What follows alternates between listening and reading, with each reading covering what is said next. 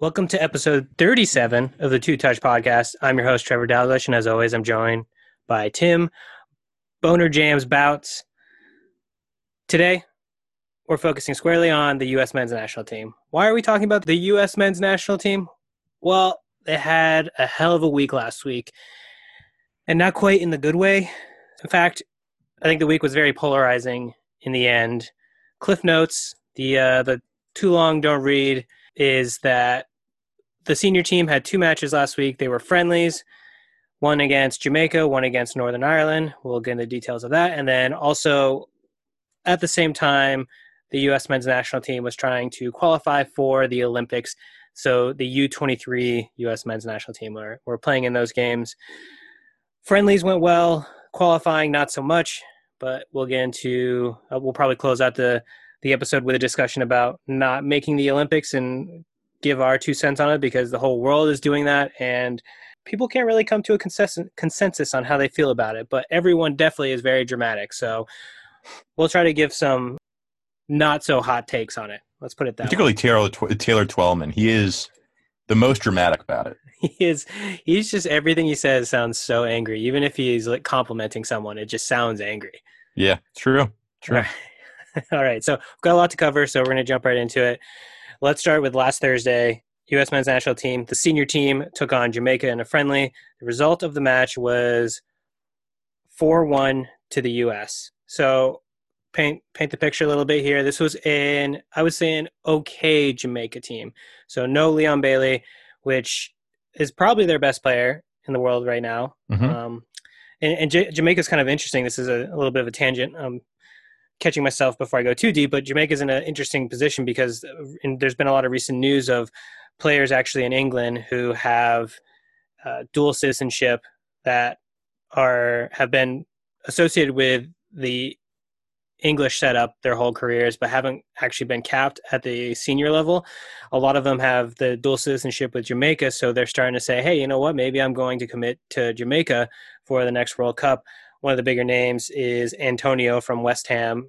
He's the striker for West Ham. He's a very solid player. He's committed his allegiance to Jamaica. So there's a couple other players that have been doing the same thing, and it's interesting. So if they qualify for the World Cup, Jamaica could have a sneaky good team. I mean, they're obviously not the caliber of, the Germanys, the Portugals, the Spains or whatever, but it probably would be one of their best teams they've ever had going to an international tournament. So pretty interesting. But anyways, like I said, tangent, my bad.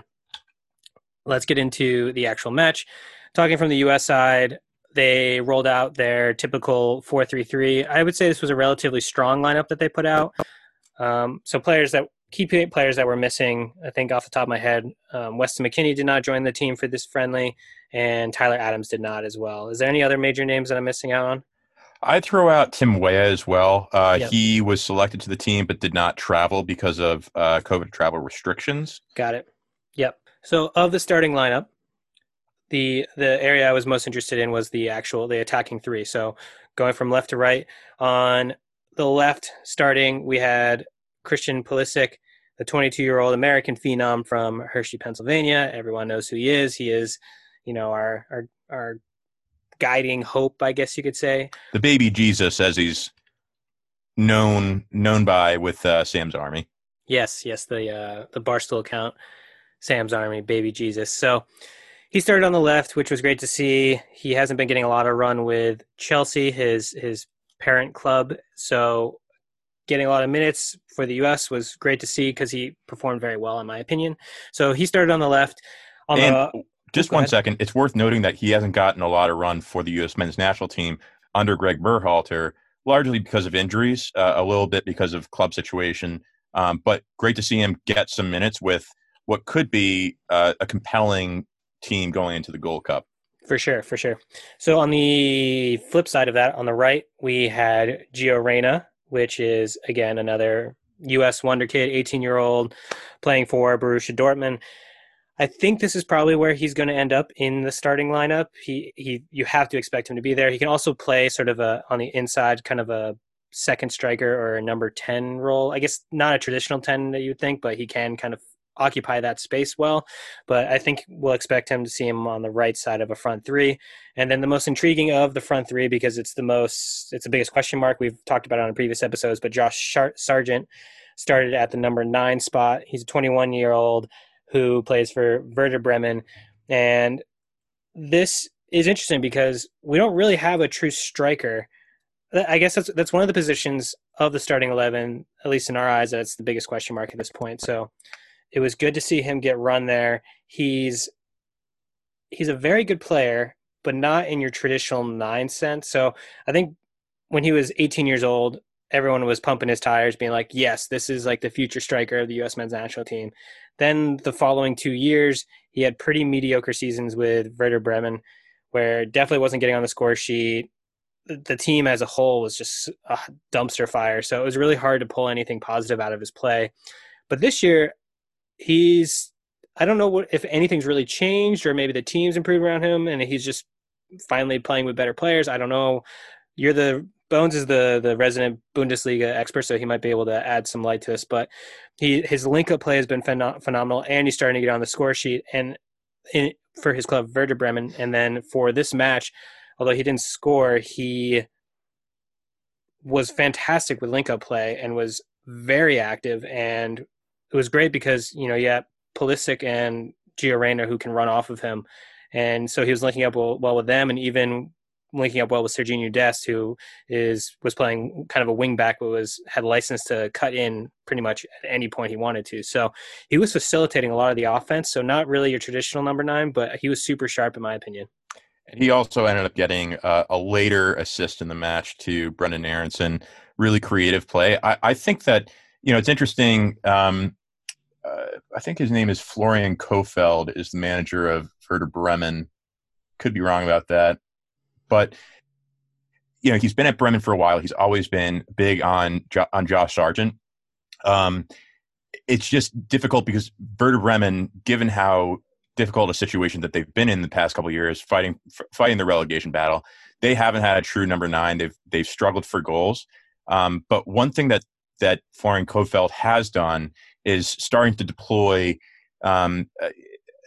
a front three that are relatively interchangeable, which is similar to what the U.S. has been rolling out recently, where Josh Sargent, he needs to be able to hold up the ball and link up with his fellow forwards, but that's not his primary purpose. I think creativity, both with the ball and without the ball, are paramount, and that's really what led to the assist that they got. I think that he is a really smart, very creative player. He has the ability to score, hasn't really proved to be a consistent goal scorer throughout his career, although this year he has been slightly more consistent than in the past.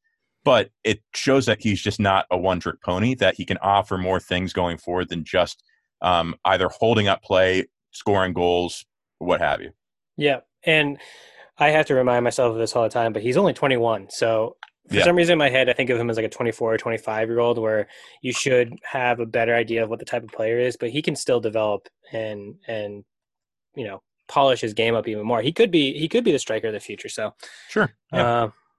So don't want to go too much in the weeds with this match. It was a friendly. It was a little sloppy at times, and I think that's kind of expected as this group really hasn't played that much together. And, Jamaica's, it's the same case for them, and it wasn't their strongest team. So not too many things to take away from it. Only other thing to really know for me was Sergiño Dest. He scored a world-class goal to get it started. This guy is phenomenal, and it's so weird because he's probably our best player. At least he appears to be right now, and it's weird to call your, a fullback or a wingback your best player, but going forward, he was so dangerous. So it's this weapon that is such a luxury, and the only problem with it is, as a defender, we have to make sure the rest of the defense is sound for him to move forward. But if we can make sure of that, then he's going to cause troubles for no matter what team that we go against, because he's doing it for his club, Barcelona, in La Liga. He's scoring goals now, and the guy is just a special talent. We got super lucky nailing him, getting him down from the Dutch team. Yeah, and I think that, the goal that he had was an absolute worldie. It was nuts. And I agree with your assessment that it was a bit sloppy at times. I guess that's understandable, given that these players haven't played much with each other. Although if you're struggling for, at least the first half, if not 60 minutes against, a relatively mediocre to poor Jamaica team, that doesn't necessarily bode well for qualification and then moving forward in Gold Cup or World Cup. The one thing that I wanted to point out with Serginho Dest, and we'll talk about this a little bit more in regards to the Northern Ireland game. Serginho Dest played on the left during the Jamaican match, and it's great to have the versatility that you can play on the left, you can play on the right, and there's really no drop in form. But I do think that there was a slight drop in form between Reggie Cannon and Serginho Dest on the right. I think Reggie Cannon did okay, but he was essentially at fault for the second goal. Yeah. I think that Reggie Cannon is a very good reserve fullback. I don't think that he should be our starting right back. I think Serginho Dest should own that role. Yeah. And particularly because I thought that Anthony Robinson did have a good game against Northern Ireland. He does lack a little bit defensively, but I think that going forward offensively from the left side, he's certainly the best in the group other than Serginho. But I think is proving on the world stage in the Premier League that he can make a difference. And so I personally think that he's locked down that position, or should be given that position, and should be given the starting role moving forward so that he can integrate himself into that system. Yeah. So let's paint that picture a little bit more. Let's jump into the Northern Ireland match. So things to note: the result of the match. So U.S. versus Northern Ireland. Result of the match was 2-1 to the U.S. Another, I would argue, even sloppier match. Some of this had to do with like these crazy tornado force winds that were going through there. Another big reason, in my opinion, was they actually were trying out a new formation. So they went with, typically we go with a 4-3-3, but for this match against Northern Ireland, Berhalter rolled out a 3-4-3 with essentially two wingback defenders. And as Bones was just talking about, those wingback defenders for us were Serginho Dest on the right side and Anthony Robinson, who plays for Fulham, was on the left. And to Bones' point, I totally agree that from what I've seen, Serginho Dest can play either side and there's no drop off in form. So he's kind of just a luxury. So we have to figure out who's the best to fill in on the left or the right. And I agree with you. Reggie Cannon is a very good right back as a reserve. Anthony Robinson, I think, is a little bit closer to being a starter caliber left back than Reggie Cannon is being a starter caliber right back. That makes sense? Yeah, I said that right. Yep. So, yeah, totally agree with you.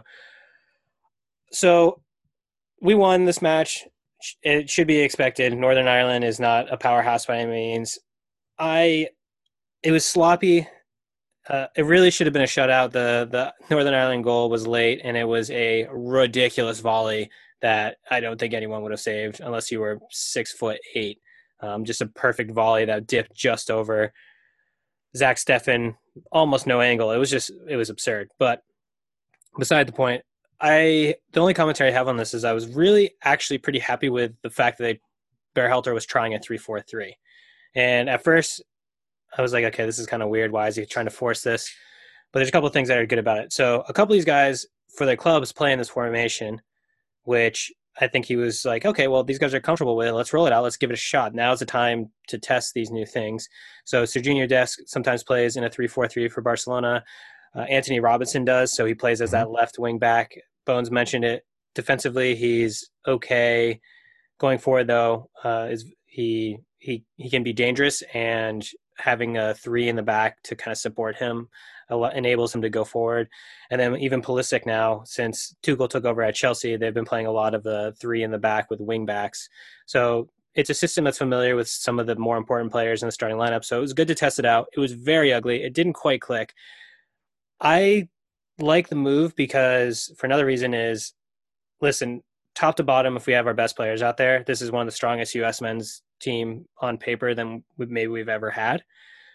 But it still doesn't stack up. It can't compare body to body to, like I said, like Portugal or Germany or England. And so things that might help us bridge the gap and also with a little bit of luck might result in some successes.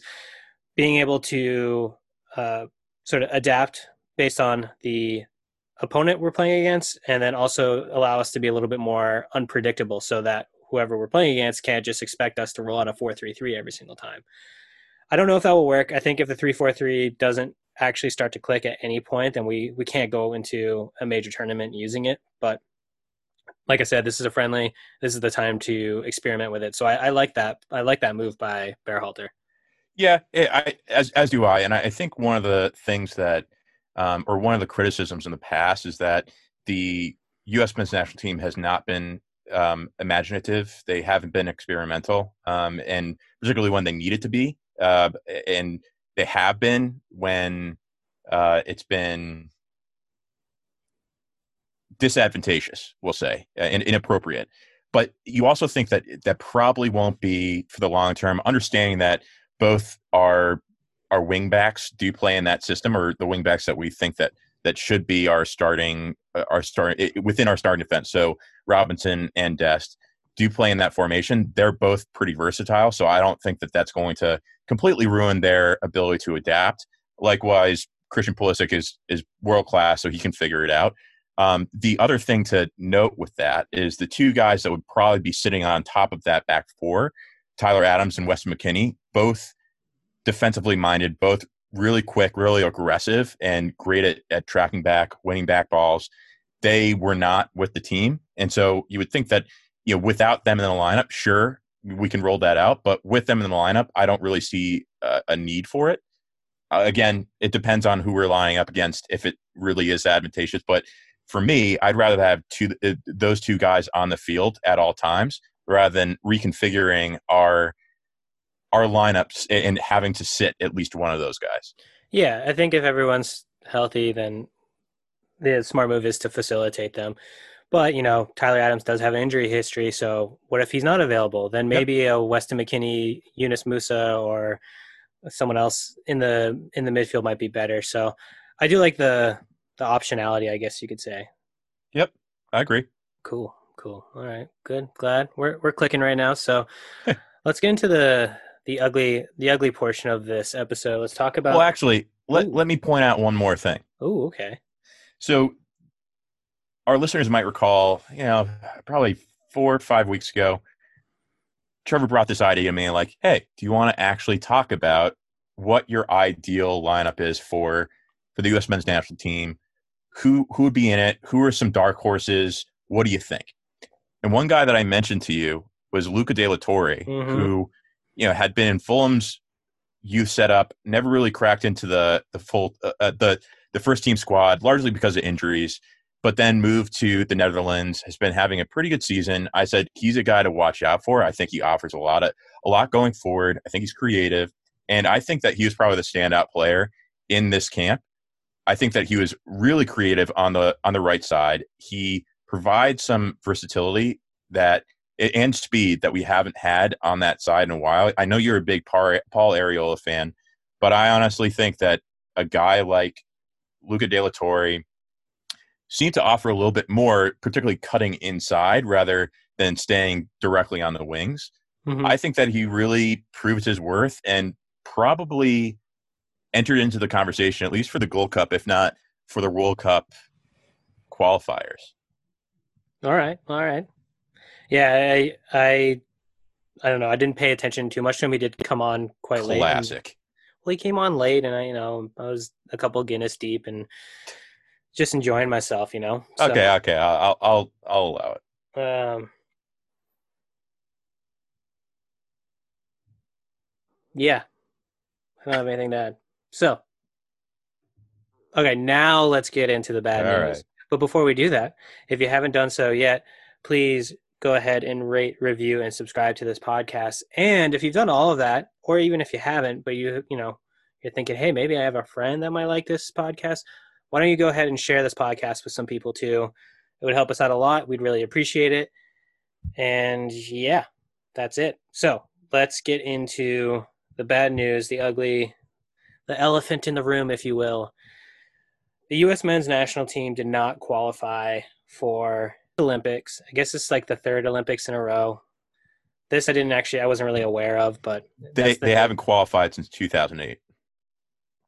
Does that make 3 in a row? I don't know. 12, 16. Yep. Cool. All right. We're on Bones is the mathematician of the podcast too. So, okay. Just a little context, just in case you don't understand how this Olympic qualifying works. So, for the Olympics, for soccer, only U23 players are eligible to play. So, no player over that allowed to play. Then, so in this past week, we had the senior team playing friendlies, and we had the U23 team trying to qualify. The qualifying for the Olympics was in Mexico. Something to note here is that many of our senior team players technically are eligible to play in the Olympics. I believe about 15 of them that were playing in these friendlies could have been on the U23 team. The problem is they couldn't actually physically be there for the qualifiers because I actually don't know all the details, but you have to get permission before the start of the season, and then there's COVID protocols, and so basically any European-based players trying to get to Mexico for these qualifiers, it just wasn't going to happen. So the U23 U.S. men's national team was pretty much all MLS players, so professional players in a decent, okay league trying to qualify, and then the structure of the tournament to qualify was essentially a tournament. You had a group stage round robin where 2 of the 4 of the group would move on into a knockout stage. So the United States were in a group with Mexico. Mexico and the U.S. got out of the group stage. Then it was essentially a semifinal, then a final. So 4 teams make it out of the group stage. You have to make it to the final of this tournament structure, if you will, to move onto the Olympics, to qualify to the Olympics. So after the group stage, the United States got matched up against Honduras, had to beat Honduras. If they beat Honduras, then they would make it to this final game, but also would automatically qualify for the Olympics. So they just had to win this one game against Honduras at this point. Well, obviously they didn't win. That's why we're talking about it. They lost to Honduras 2-1, and I don't even care about talking about the match itself that much, but the U.S.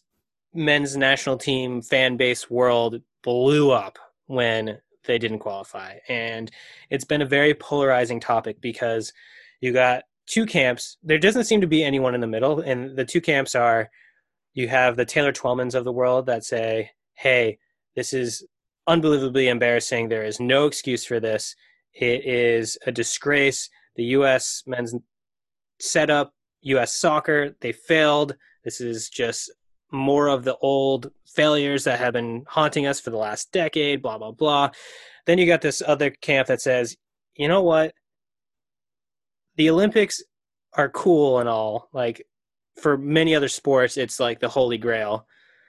But for soccer, it's okay. Like, it's not that big of a deal. We didn't qualify. We didn't have our best players there. If we had Pulisic playing, if we had McKennie, Tyler Adams, we would have qualified, no problem. We would have probably had a really good run in the Olympics, but it's not that big of a deal. Well, having one of these 2 opinions really pisses off the other side way too much. It's kind of like politics right now. So I've got my opinion. Bones, I haven't actually really talked to you about this yet. I basically, for the prep for the show, I said, Bones, do you have an opinion on this? And if so, just without going into detail, tell me what you think. So I really don't know what you're going to say, but I want to open up the floor to you to give sort of your opinion on the fact that U.S. men's national team are not going to the Olympics. Yeah.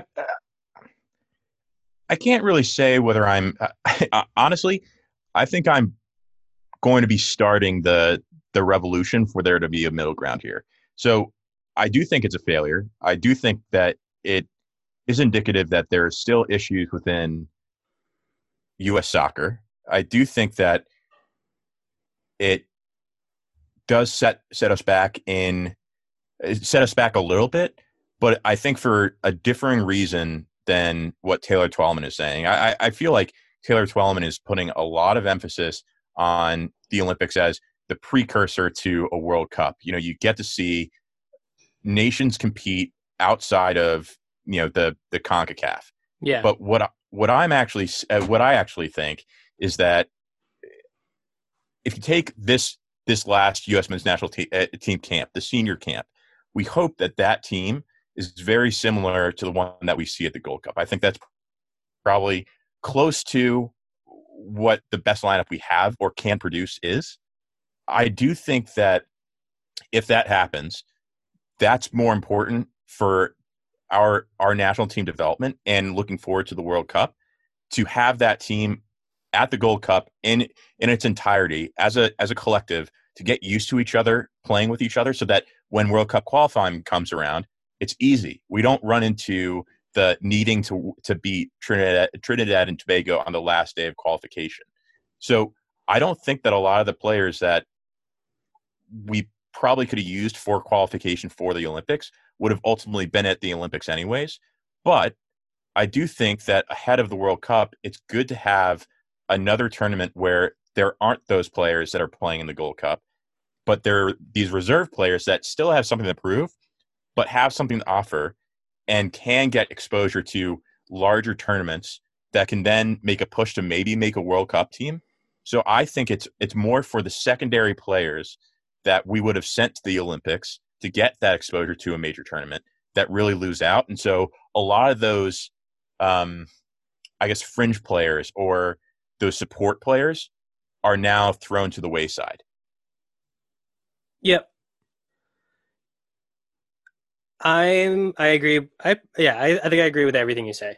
I think that Wow. my stance though is a little bit more into the camp of like, who cares? And it's not that, let's just say I'm not full blown. I'm not to the people who are completely dismissing this, because in my opinion, what's bad about this is this could have been a prime opportunity to again give a little jolt to the popularity of the sport in the US. Yep. And I think maybe some people will dismiss the importance of it, but it's every major tournament, every major international tournament those are the tournaments that get hyped up in the US amongst casual fans, or casual, probably not even fans, but people tune in, right? People tune into the World Cup. If there's, the Gold Cup, you'll get some eyes that you wouldn't normally get on the sport. And the Olympics, the whole world's watching the Olympics. So Yep. the problem is now is the Olympics are going to start. They're going to see some match, Honduras versus Mexico. Mexico's going to be getting a lot of buzz because they're a very good team. And people are going to be like, oh, okay, Mexico's doing well. How's the U.S. team doing in the Olympics? And then someone's going to have to tell them, hey, we didn't qualify.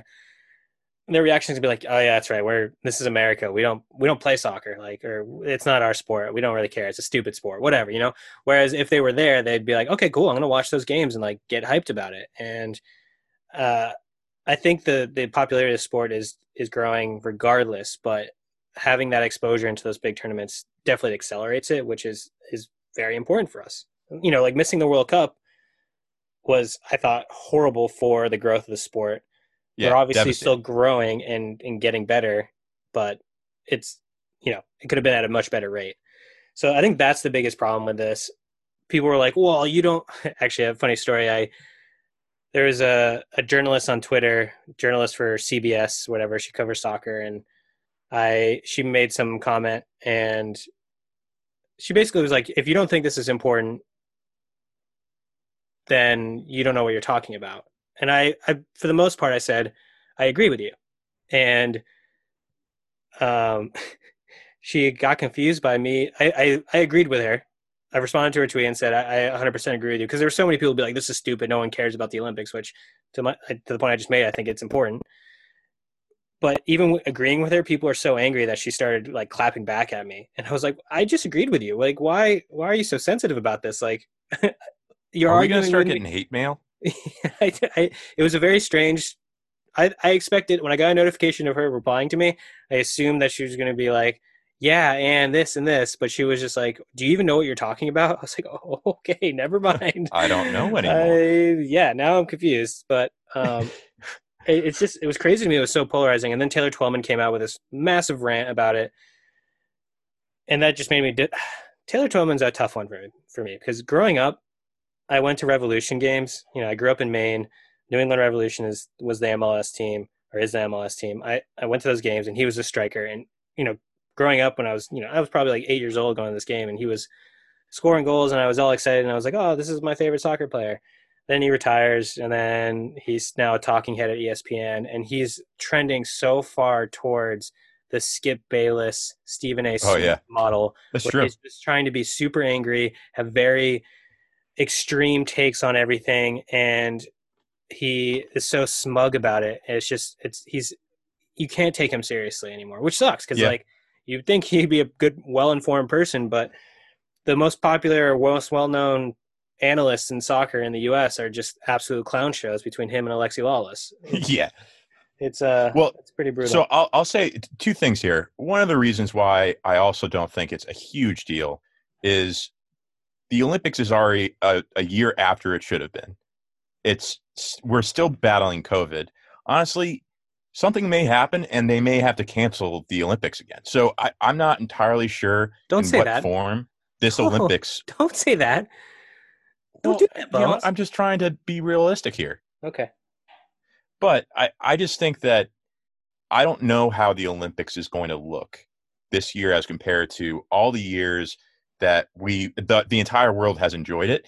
And I just don't think that I think it's going to be similar to, I think it was in Brazil when Zika was, there was an outbreak of Zika. And so any person who, may or may not have wanted to conceive children, uh, they Where are could you opt going with out this? of the Olympics Oh. because it apparently screwed up the biology and that Yeah. stuff. But you got to a point where the best athletes weren't necessarily playing or competing at the Olympics because of some external force, an Right. environmental source or force in this instance. I think it's very similar this year, where people may not be comfortable with playing or going to the Olympics because of COVID. And I don't know that the level of competition is going to be the same as it would be. Therefore, I don't know that it necessarily is the worst thing to happen. I just remembered what that journalist said to me. So she misinterpreted what I said, and then she clapped back, being like, "You don't think this is important to the players? You think that?" Or Christian Pulisic came out saying that he would love to play in the Olympics, and that had nothing to do with what I said to her in the first place. So I was a little confused by this, but it got me thinking. It's like every player probably would say like, "Yeah, I'll play in the Olympics because of what the Olympics is." But like when it Yeah, comes to soccer priorities, I don't know which. It's like 1A and 1B. It's the senior team going to the World Cup is 1A, and 1B is their club requirements. And then after that, it's any other senior team requirements, which is Gold Cup, Nations League, whatever. Then third or fourth priority is the Olympics. yeah. So yeah, of course they would like to go to the Olympics and experience, walking out and representing your country. But in the soccer world, it's not, there's no way it's a super high priority unless you're in a nation, in a country that, maybe it's just impossible for them to qualify for the World Cup because of the size of their country and the conference they're in and that sort of stuff. But that's not the case for us. And Yeah, and also there's something to be said about if your country is hosting the Olympics. So, for instance, when it was in Brazil, Neymar was playing for Brazil. I think Lucas Moura was playing for Brazil as well. I mean, those players are guys who, well, Neymar is the captain of the national team, the senior national team. Had the Olympics not been in Brazil, I doubt that he would have played. he got all the pressure in the world to play Right, from the and country. they won, and that Yeah, was a huge deal because it was their first gold medal in soccer. yeah, It was, and it was on home soil. I mean, it was a very you know heartwarming story, but in reality, like, was that his first priority? Absolutely not. Like, yeah, had it not been in Brazil, he wouldn't have given a shit. He yeah, probably exactly. would have been just hanging with his sister. And also, another point I'll make is I think this kind of falls in the same bucket of some of the other sports in the Olympics that you can't take too seriously because these random arbitrary rules restrict it's if you want the Olympics to be taken seriously for the sport, you have to enable countries to put out their best of the best. So for the longest time, the non-professional rule in the Olympics for basketball, it basically meant that no one cared about basketball in the Olympics until they Yep. let professional players start playing again. And I think that's the same case for baseball, but I'm not even sure if I don't know. But Uh, I either don't way, think so. if you I putting think still has to be amateur because that's why they that's what I mean. instituted the World Baseball Classic. That's what I mean. Oh, it doesn't allow you to have your best players represent the country, yep. which diminishes the meaningfulness of the Olympics. Like you have this random cap on at they have to be under 23, then most of your for the US it's actually all of our best players are under 23 pretty much, but in Yeah. most cases it's not the case. And so how can you take it really that seriously anyway? So yeah, I think in summary you can say that we're in the middle, maybe a little bit more towards like, hey, it's not that big of a deal. Also, one final point, sorry. If you expected us to qualify with our reserve players, that's on you. Listen, Yep. we're not a good soccer country. We're trending in the right direction. But you assuming that we have the depth to just qualify for whatever the fuck we want with whoever we roll out there, that's on you. So like people like Taylor Twellman can that's your own fault. Those are the expectations you set yourself. So getting mad at them for I mean, it's not like they didn't try. Like Jesus, I don't know. Like just all our best players, we have about 20 players that are really world class that are all super young. They're probably not even going to do well this World Cup if we do qualify. So let's just chill with the expectations. This is we're going for the long haul here, okay? So Do you think that you'll ever get Taylor Twellman's attention on Twitter? um Because I feel like that would be a fun interaction. I don't know. I'm not in the minority. I think everyone thinks he's a bit of a clown. So No, I agree, but I feel like you would just have fun with it. I think if this podcast got a little bit more legitimacy, then yeah, maybe. So the only way to do that is for you listeners, please share this with as many people as you can. Yeah, Get that's us on you more guys. listeners, get us a couple more subs, and then you can see me go toe to toe with this Taylor Twellman guy. Okay, so for Bones, I'm Trevor. Thanks for listening.